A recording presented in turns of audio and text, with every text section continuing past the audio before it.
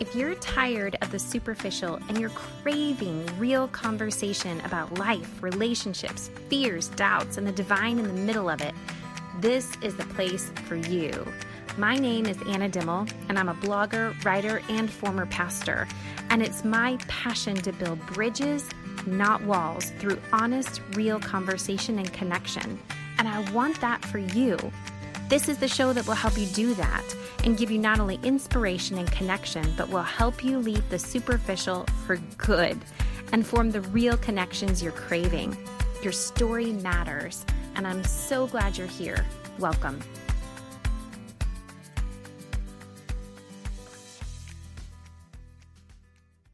Hi there. Welcome to the Behind the Mirror podcast. My name is Anna, and I'm so happy you're joining us today.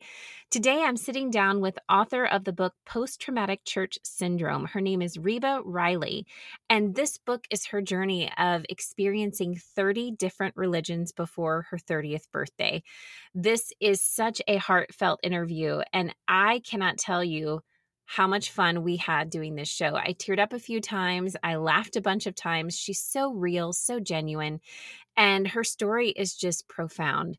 Of course, this amazing journey of hers brings us back to everything we talk about here, which is how God's love, God's presence, that divine spirit that we know can be found everywhere. So cool. I can't wait for you guys to meet her. Before we dive into the episode, I have to give a shout out to Alice Ranker. This episode is brought to you by her. She's one of our patrons, and I just love you, Alice. I love contacting you. I love chatting with you. You are just a brilliant, beautiful mind. So Alice, thank you for your support of this show. If you are interested in becoming a supporter of this show, you can learn more about that by going to my website, justajesusfollower.com, and clicking on the button Patreon. I love you guys so much, and I can't wait to introduce you to Reba. So here we go.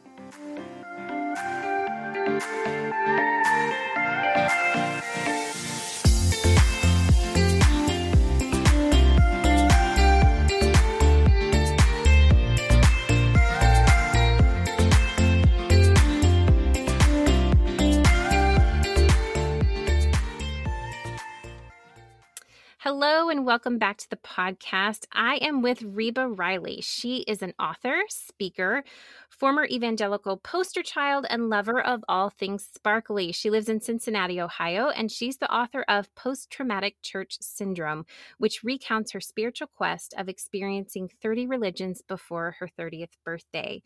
Riley invites questioners, doubters, misfits, and curious believers to participate in the universal search to heal what life has broken. Oh my gosh, I love all things I just said already. So welcome, Reba. We're so glad you're here. Oh, I'm so glad to be here. Thanks, Anna. Yes, and you and I were talking about this before we hit record, but I found you and your book based on the title. I was doing this Google search for post-traumatic church disorder, post-traumatic religion, all these things, and your book popped up and I found you. So I didn't know this was actually a thing. And so when you went to title this book, did you have that in mind? Was this a thing then, or how did you come to title it that? So, post-traumatic church syndrome is the title that I came up with in my own life far before the book to try to explain what I was going through when I was going through it. And it was meant to be serious, but also, have a little bit of tongue in cheek to it. But it's not meant in any way to take away from what people go through as a result of spiritual injuries. It's just a way for us to begin to talk about it. And so I had given this term to the experience of my own life. And I had wrote an article that had the post-traumatic church syndrome in the title of the article that went viral a couple years prior to the book coming out. And so when the publisher was talking about titling the book, that was the natural way to go because it just encompassed what I was dealing with at the time. And what I've found is if I'm in any room of people speaking and I say, who here has post-traumatic church syndrome, you always get a reaction. So people understand it pretty viscerally.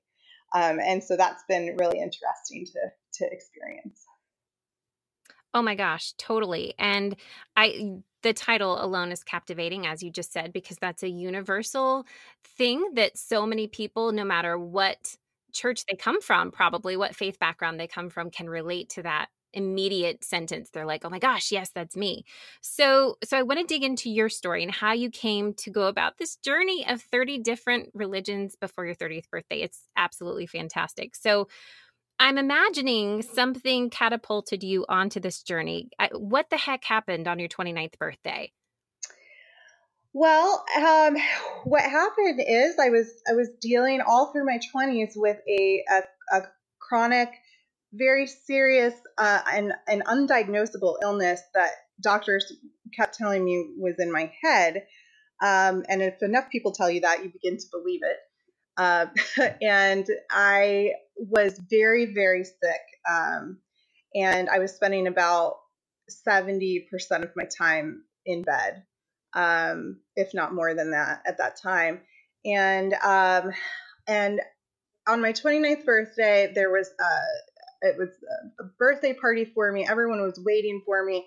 And I barely even had the strength to like get myself showered, get myself dressed. I didn't even want to go to my own birthday party. I was just, um, it was one of those, pardon the expression, come to Jesus moments Yeah. where I just, I realized that what I was dealing with physically was bad, and it was, but I also had to confront that spiritually speaking, I would never be well, even if I physically got well, if I didn't deal with the anger and bitterness that I had in my heart towards God, towards the church, towards anything at all spiritual. And it's like the illness really forced me, as it does for many people. Illness forced me to Mhm. face my spirituality, and that just happened to happen on my 29th birthday, and and that set me on this path of trying to repair my spirituality, and go on this journey of forgiveness. And I didn't really know what I was going to find. I just knew that I didn't want to be angry and bitter anymore, and I wanted to feel whole and healed in my spirit. And so I began the journey through 30 religions during my 29th year.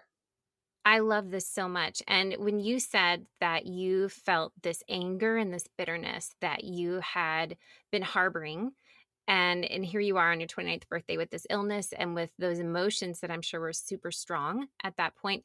I know a lot of people listening that probably caught their attention because a lot of the listeners of this show, they resonate with that anger, that bitterness in regards to church and God at times and religion and the whole package. So can you expand a little bit about that, where that anger and bitterness was coming from?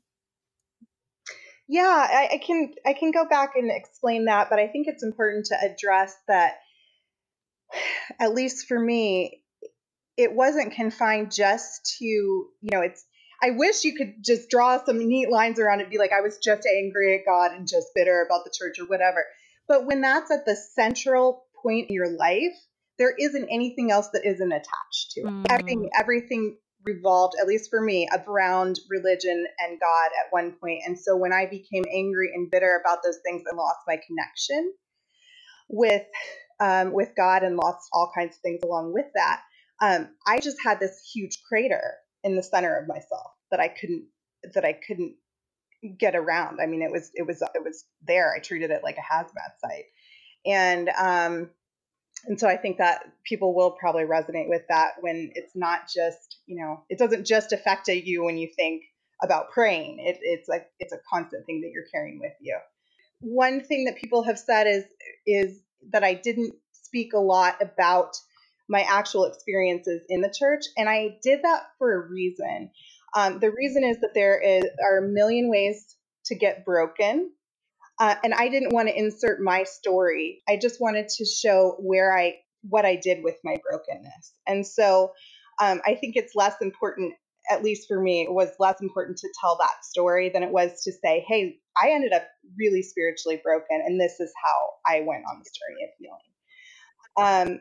One story that I do relate in the book though, that was a breaking point for me, one of the many breaking points, was when I was part of a discipleship group that was very close. It was a women's group, and all the members got together beforehand and had basically decided that I was voted out of the group, and I didn't know. And so I'd come to this meeting, and at the end of the meeting, they told me that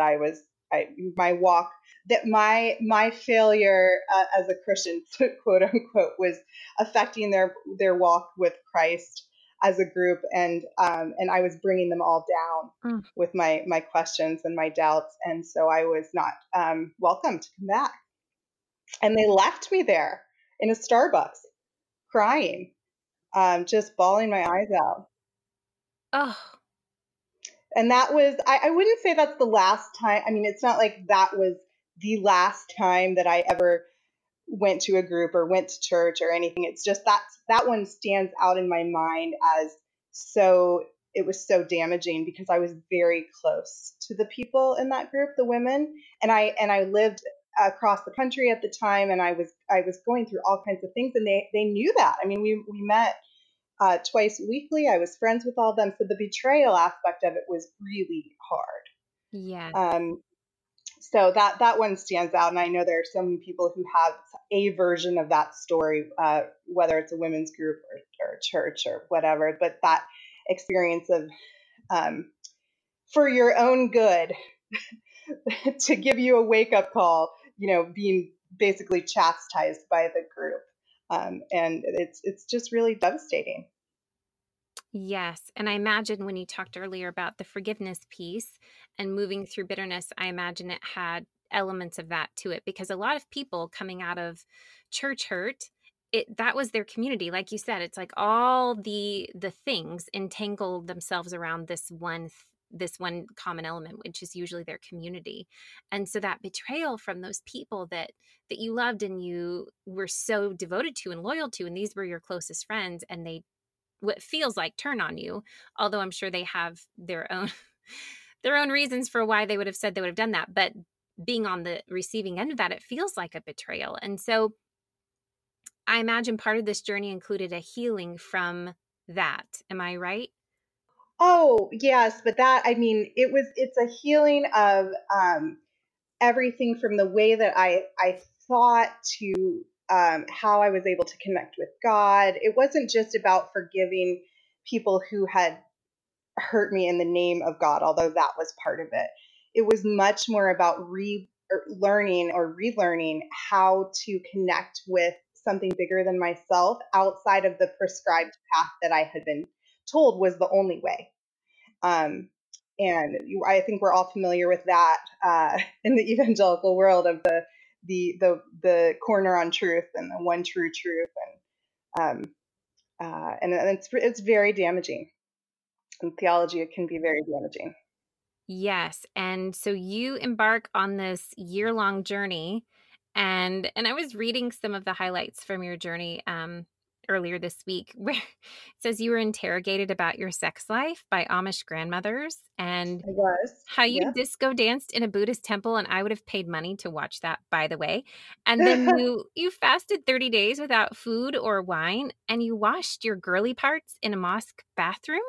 I forgot that's on the cover, isn't it? It's totally on the cover. And then you were audited by Scientologists, which that is completely fascinating to me. And you learned to meditate with an urban monk. You snuck into a Yom Kippur service with a fake grandpa.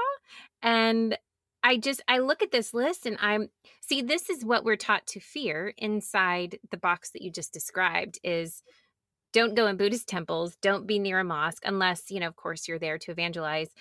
And so tell me, like, this whole experience, like that alone, I'm just like, oh my gosh, I'm fascinated. You were really interrogated about your sex life by an Amish grandmother?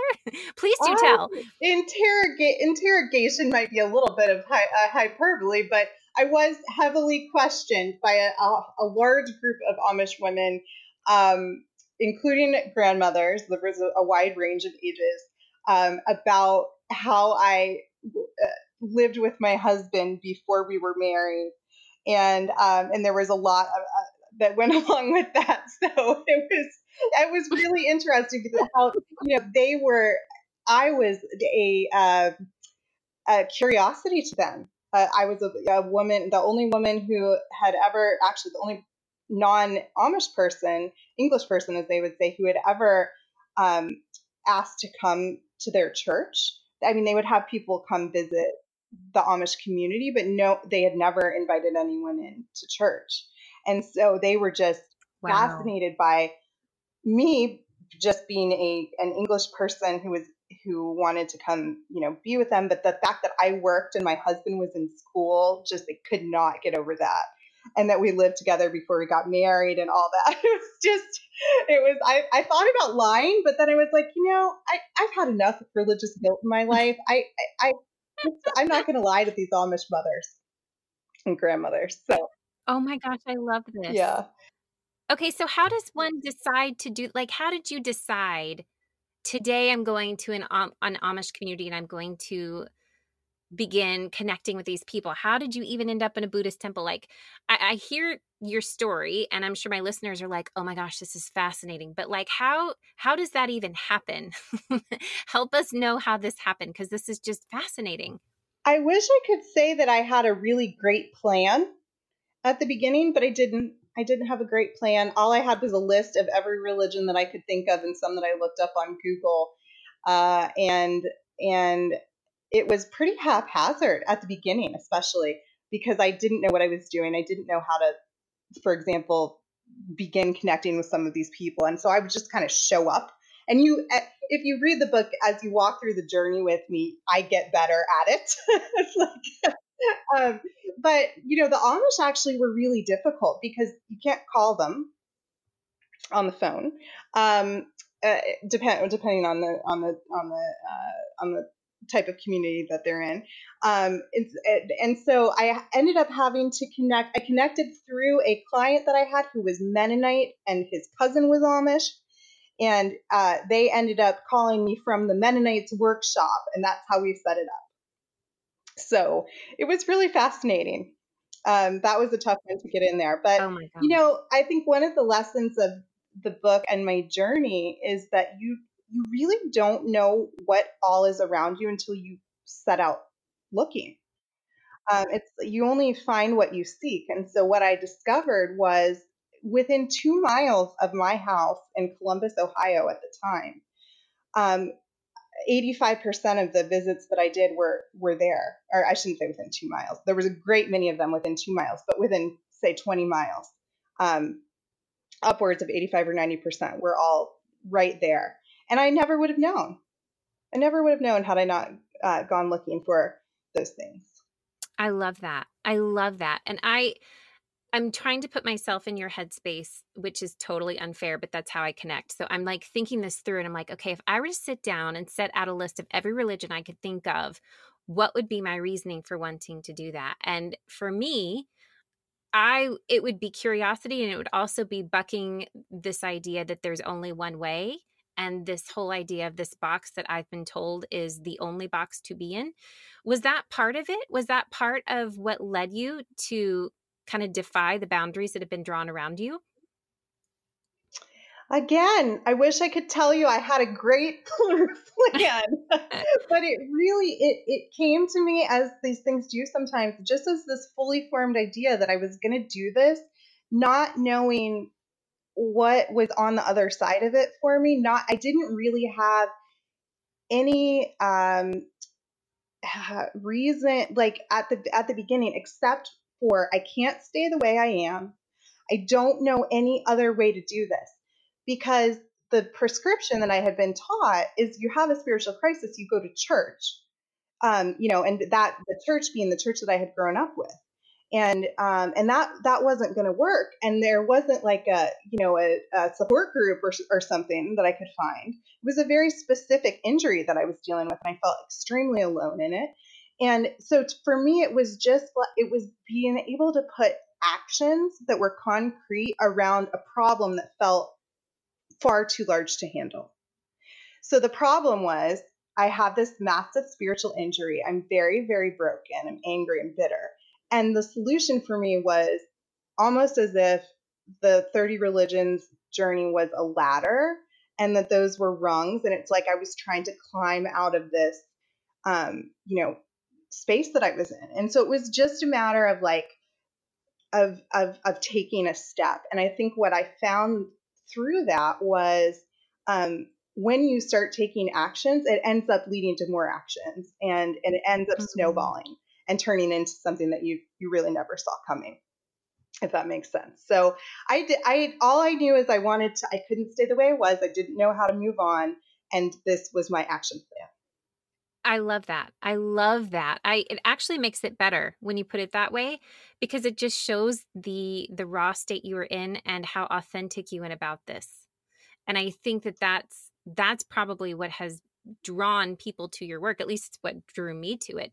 There's this authentic thing about this journey that you didn't think, oh, I'm going to go visit all these religions to write a book about it. It's like you actually were trying to climb out of your own hellhole and find your own way in your own path. And it led you through this. And I love the rawness of that so much. Thank you for saying that, because there has been some criticism, mostly from people who haven't actually read the book, that I was, just doing a quote unquote year experiment, or I was, some sort of religious tourist or something. And it was so far from the truth, and it's so far from the spirit of the book, because I really just was showing up at that time in my life because I had, I needed healing, and I was desperate. And I was very, very sick. So I definitely wasn't thinking I'm going to write a book. I was thinking, I don't know how I'm going to survive today. Right. And so had I known I was going to write a book, I would have taken more notes, better notes, and notes not on napkins. Isn't that life, though? Life is just a bunch of napkins and Post-it notes with crap written on them. I think that is life. At least mine. The older I get, that is how life works. Yep. Yes. Okay, so how did your friends, like your Christian friends and family and community, how did they react to this? Or did they even know you were doing this? I didn't quote unquote go public with it until way into the journey, maybe 6 months in, 6 months and a half, at which point I started a blog. And it was interesting because about half, at this time, this would have been, Facebook was the main social media site, and about half of the people that were Facebook friends of mine were from that Christian world, and about half of them weren't. And the reaction was so supportive from people who were not part of that world. And so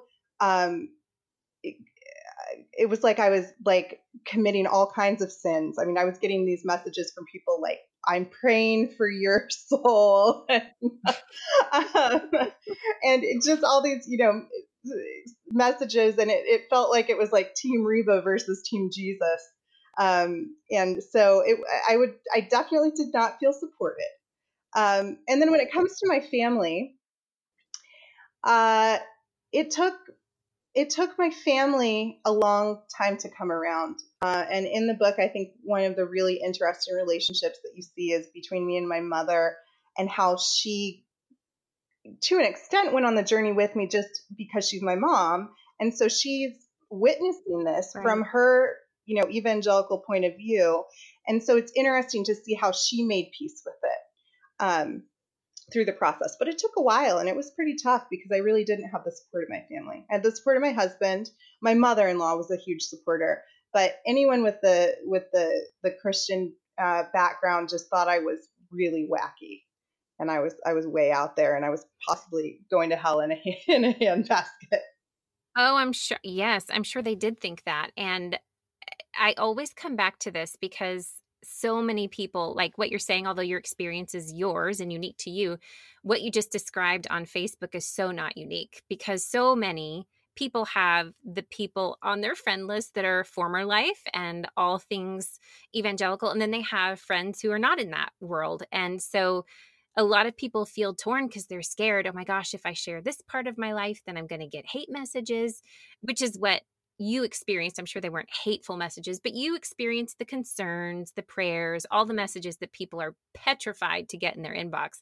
How did you handle that? Because that's a very real thing a lot of people face daily. Actually, I did get a lot of hate mail. That came later. Oh, I'm That sorry. came later with the book. With the book, don't write a book with the title "Post Traumatic Church Syndrome" if you don't want to get some hate email. Oh. How did I handle it? I don't at the time. I'll say how I handle it now. Um,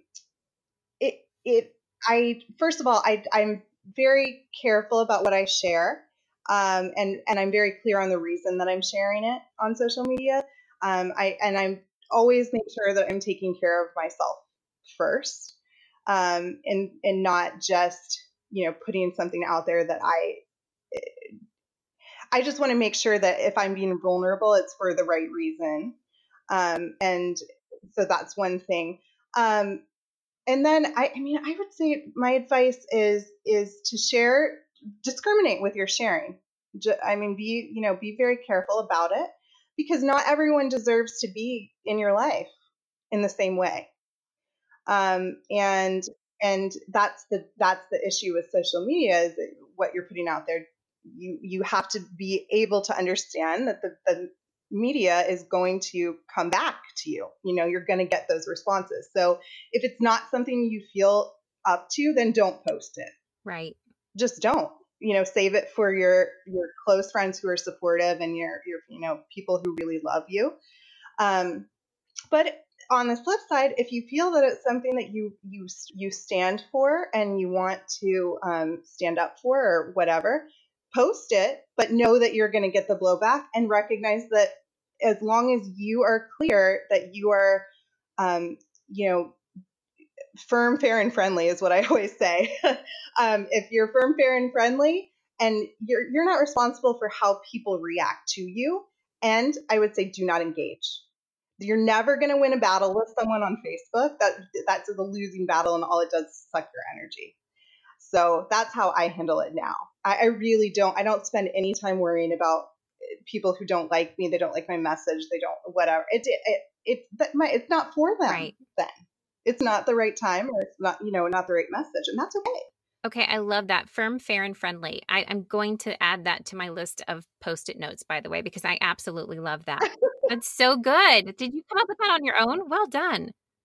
No, actually, I didn't. Firm, fair, and friendly came from a therapist of mine. Great. I'm a huge proponent of therapy. I think it's a great thing for people to go through. And I had an excellent therapist who, that was what she would say, is firm, fair, and friendly. And that stands for, as far in personal relationships and business relationships, and, on social media. It's just it's a good way to have boundaries around your interactions.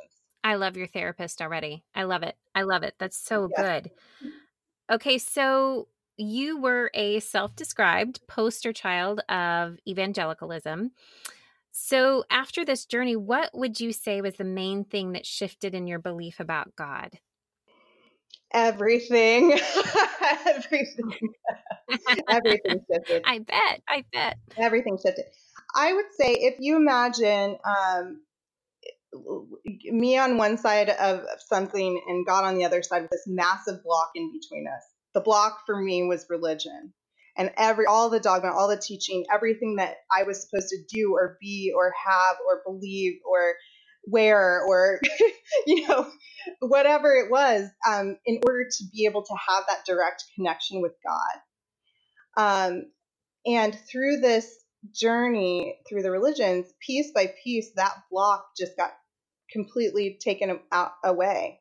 It's no longer there. And so I discovered that there are so many ways to connect with the divine and something that's larger than ourselves. So many ways. And now the way I think about it is, if there's something between you and God, it's not God. It's something else, because there's nothing that can ever stand. And this, one thing I gained back was my love of the Bible. That took a while. But that there's the beautiful verse about how nothing can separate us from the love of God. But I feel that religion very often does separate us from the love of God. Yeah. And anytime that there's something between you and God, it's not God, because God will meet you wherever you are or aren't. God is there everywhere, always. And it's just that fundamental shift in understanding that it's a ever-present divine love that is just all-encompassing, and there isn't a anything that you have to do or be or believe to earn it. And I'm not a mother. I know you said you're a mother of 4, but I can only imagine that it's the way that you love your baby when your baby is born. I mean, all encompassing. Your baby doesn't have to do anything to deserve it, and it's like that's the experience of love that I was able to reconnect with through the journey, for which I'm very grateful. Oh, yeah. I bet. And I was thinking about one of the listeners of this show. He shared in our Facebook group the story of how he was at a pagan ceremony of some sorts. And he was like, I felt the Spirit of God there. And he's like, it caught me so off guard because it's that same feeling that he would have in a church service or in his church or in his own like private space connecting with God. And he's like, and I felt this in this pagan ceremony that has nothing to do with Jesus or anything. And he's like, but I felt the presence of God. And he was so like flabbergasted by that. Like that just blew the lid off of his jar. So did you have a lot of moments like that where you're sitting in a Buddhist temple and you're like, wait, I think God's here too? Like, did that happen often? Yes, God was everywhere. It was incredible. What I tell people is that anytime that you find love, real, true love, you find God. And there wasn't one place that I went where I didn't experience a glimpse of that. Mm. And that was so enlightening. And yeah, I had some major head scratching moments, especially at the beginning. The Hindu temple was my first experience that was a not Christian service. And I had an experience very much like what you're talking about, where in the temple they had these different rooms dedicated to different deities, and they all had different representations of the divine and what we would have called in Christian culture idols, right? Right. So I went around and met them all, as they said, and went through the rituals. The last one was a room that had it had a fountain, and I asked the priest, "What is this for?" And he said, "This is our representation of the God who cannot be seen." And I felt something very much like what you're describing, where, oh, I know this God. And it was there that I discovered that you can honor the God of quote unquote one religion by performing the rituals of another. Because I went through the ritual with the fountain that they had, and in that moment it was very much dedicated to the God of my childhood as I would have understood it. But I was doing it in this Hindu temple, and that was a huge shift in understanding for me, where I recognized that the way that we're doing things, how we do it, all the rituals that we have in all religions, we're all just trying to put our hands around something that's so much bigger than we are. And it's whether you're, splashing something with water, or you're setting something on fire, or you're kneeling, or you're chanting or singing, all of these are just tools that we're using to reach out. And what I found is whenever you reach out, God reaches back, because God's already there. And so that actually was a foundational shift for me, was understanding that.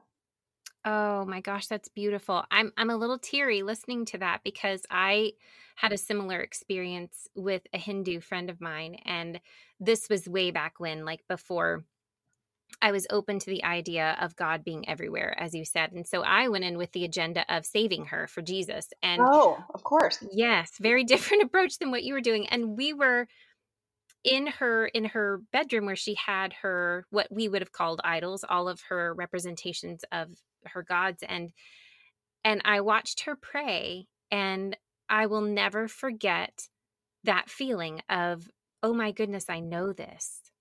I know what she's doing. I'm watching her connect with a God that I know. Mm-hmm. And that was so otherworldly for me and so shifted my whole viewpoint like in one instant, because she and I were so much the same when I'd gone in believing we were so different.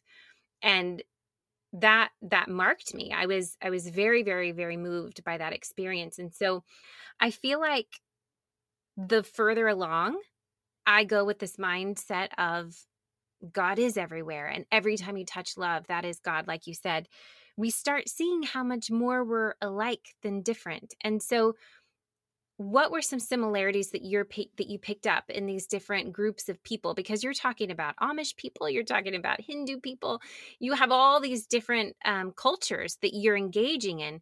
But I'm curious, what similarities did you pick up in just in the humanity of them? That it always came back to community and connection. Mm, The reason that people gathering was to connect with each other and to connect with the divine and to help each other and to be a community together in pursuit of that. And that is the same no matter where you go, no matter what religion. And then the other thing was just this beautiful understanding of any time that the people in that community are taking care of each other, that's what it's there for. That's the purpose. Um, this really was driven home for me actually at a Christian church that I wrote about in there that had theology I did not like. I I didn't like their style of worship. I didn't like their theology. I didn't like anything about it. But they had a clipboard next to this picture of this little girl who had cancer, and she was one of the families in the church. And that clipboard was overflowing with uh, notes written in the margins of people signing up to give money and meals and help and babysitting and everything that the family needed.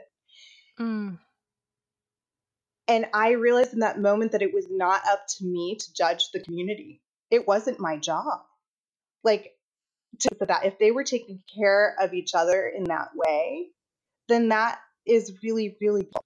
And so that was that. I mean, that was the moment for me where I went, oh, okay, that's what this is really about. And that God was present there, even though I didn't like their theology, and I didn't like I didn't like anything about it. But God was there because they were there for each other. oh, that's so beautiful. And when we take off that lens, it is amazing how much easier it is to love people that we, like you said, maybe disagree with their theology or disagree with the way they practice their faith or whatnot. It's when you see the health and the beauty of people loving each other, it does make it so much more palpable. It does. And, one thing that I found in this journey that was so healing for me was if love and forgiveness is going to start anywhere, it has to start with me. If I don't want to be judged, then I have to not judge. Yeah. And that actually was it has to stop with the judging has to stop and the loving has to start with me. And when I was able to get my head around that it wasn't my job to stand in judgment over people's faith, that I didn't have to be involved in it if I didn't like their theology. I didn't have to attend their church. I don't have to put up with their, all that stuff. But I also it's not my job to judge it. Right. Right. And that's one thing that is, I would challenge everybody to really do examine yourself. Like if you're feeling, and I know I've been very judged harshly by many people who are very religious. And the easiest thing to do is to just judge them right back, right? Well, that doesn't do any good. And so how I handle it now is I mentally just release it straight back. Just like if you're setting judgment to me, it's like okay, and I just think that's not my job, and I send love back out in my mind and my heart. Oh, that's so good. That is so good and yet so hard. But do you find that it gets easier the more you Oh, practice it that? gets so much easier. It does. It really does. Because now, I mean, we're talking about, we're discussing this book that occurred when I was 29 and I'm now 37. So I've been practicing this for a while. And at the beginning, it was much harder. But now it's really not. It's just a way of being, and understanding too that like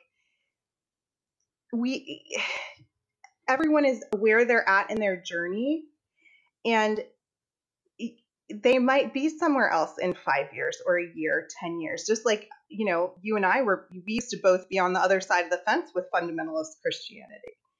And we used to be those people. Right, right. So who am I to fault the people for where they're at right now? It doesn't mean that that's where they're always going to stay either. And allowing people to have their own spiritual journey, just like you want someone to allow you to have a spiritual journey, is really important. Yes. Okay, so question, this was popping in my head earlier. So I imagine that there are some who are totally tracking with everything you're saying as they're listening to you talk. And then there's probably others who are like, wait a second. I want to be able to not be judgy, and I want to be able to believe that God is everywhere in everything, and it's this expansive, beautiful, divine being. I want to believe that. But there's so much in their headspace blocking them from that, and they feel afraid. So would you have any words of encouragement or words of advice to give to someone who wants to cross that boundary, but all the jargon in their head is so heavy and thick that it's very confusing for them to step out of those boundaries? Oh, sweetheart, be gentle with yourself. That's what I would say. Be gentle with yourself. Changing your mind, changing your heart. This is not an easy thing to do, especially if it's something that you grew up with. It's not something that happens overnight. And it happens, at least for me, I mean, it happens by degrees. And so let yourself take the time that you need to unravel and unwrap and, think through and feel into where you're going. It doesn't have to happen just boom. Now I believe this. Now I feel this. What I always tell people is to look for where you feel light and love in your life. Start there. If you don't know what to pray to and you don't know how to connect, start there. Because we all have people and things in our life that do bring us closer to that feeling of expansiveness that you're after. And when you start paying attention to that and consciously bringing more of it into your life, that will naturally move you in that direction, if that makes sense. Oh, that's so, so good. And I know so many people listening were so feeling the words that you were saying because you're speaking them from a place of living through it. Oh, yeah. Yeah. You can't talk yourself out of it. You can't talk yourself out of it. You just have to just go really, at least for me, who knows? Maybe there are other people who can get, just struck by lightning and all of a sudden they're fine. But healing is a process, just like your body heals, your spirit has to heal.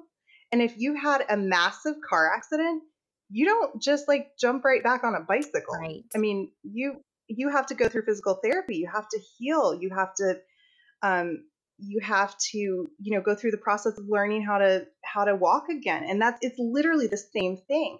Spiritual injuries are just as real as physical injuries and probably more dangerous because they attack who you are as a person.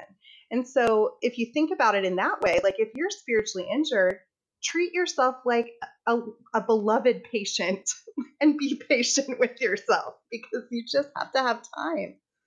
Oh, that's so good. That is so good. I think so many people and myself, used to be this way, although in my late 30s, I have been more patient with myself. But you see a goal and you're like, I want to be like that. I want to change and I want to, get on board with that. And yet we forget that, like you said, healing takes time. And especially anything of spiritual nature, it's a journey. It's not a one and done thing. I wish it were, but for so many of us, it took years to get where we are, to get the damage that's been done. And it does take time to undo that. I'm so glad you said that.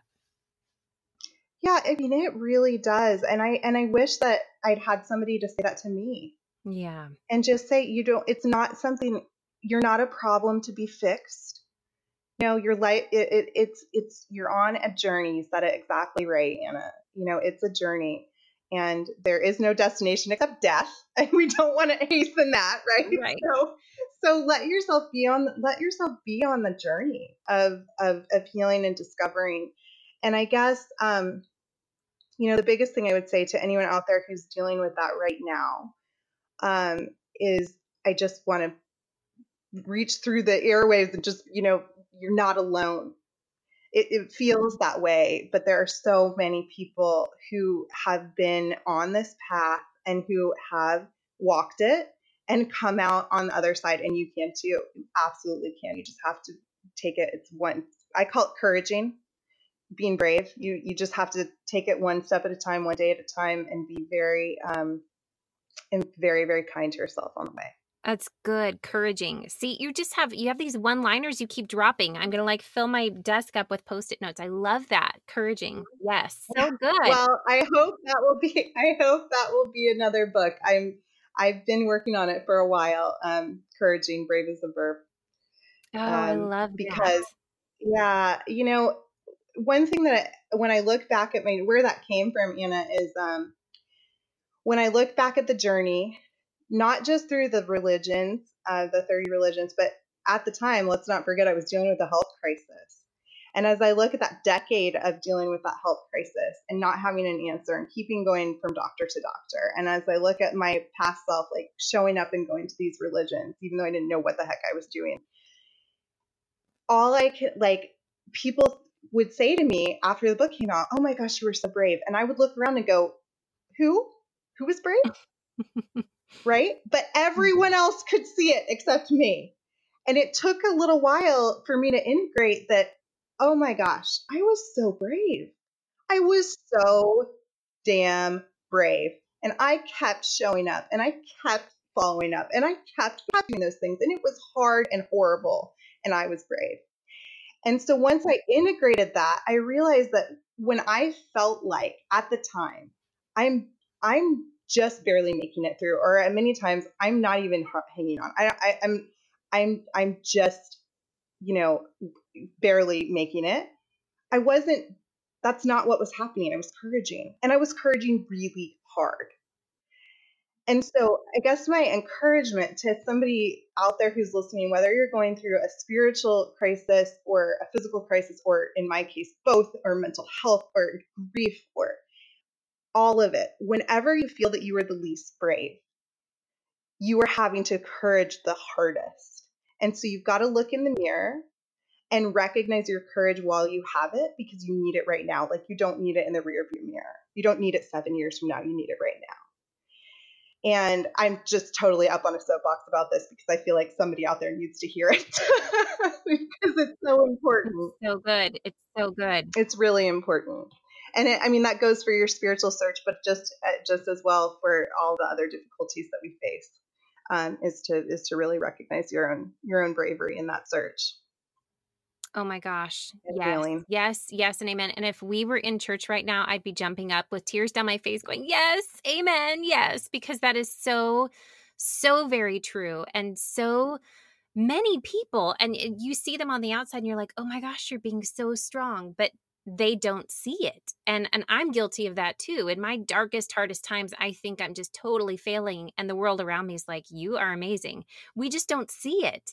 And so that just what you just said is so real and so good. And I know so many people who heard that are going to just feel that in their bones. So good. Well, I'm going to get real right now and tell you, I'm encouraging right now because I've had a very rough year. and have gone through, I went through a miscarriage and had a horrible postpartum depression that I'm still recovering from, in addition to the grief of the miscarriage. And so when I'm talking about this, I'm preaching to myself too, because I know firsthand that this is what it is. It's encouraging. And so whenever I, look in the mirror and I'm like, oh my God, I feel tempted to say like, I'm falling apart. I'm, whatever. And I'm like, no, encouraging. That's what I'm doing. And that shift in mindset, it doesn't fix anything, but it sure helps on those really hard days. It does. It does. And I think for all of us, we're all kind of encouraging in our own little space, in our own little private time. And we think we're the only ones doing it, which is why we don't want to call it what it is. It's like, oh, I'm just barely getting through. But it's like, no, we're all feeling like we're barely getting through. And we're all feeling like we're on the verge of some big pit that we're about to land in. But it's like those days that you pick up and you keep showing up and you keep moving, that's what it is. That's what you're describing. That's that encouraging that you're talking about. And I love that you're putting language to it, because there's not really much language for that thing, but you just gave it language, and that I appreciate that so much. It's so good. Take it all, use it. I love you. I bought these necklaces. I got on Etsy, and I got a necklace that says encouraging, like in cursive. It's like a metal thing. Yes. It was maybe $10, and I started wearing it, and I found out I kept giving them away. And my husband finally said, like, should you just buy them in bulk? Because I would be talking to someone and I would be like, oh my gosh, you are encouraging so hard right now. Like, you've got to have this. Like, you need to wear this necklace right now. And I would give every single listener right now a encouraging necklace if I could, if that resonates with you. Because it's just that for me, it's like, let me hold the mirror up so you can see it, because I can see it in you.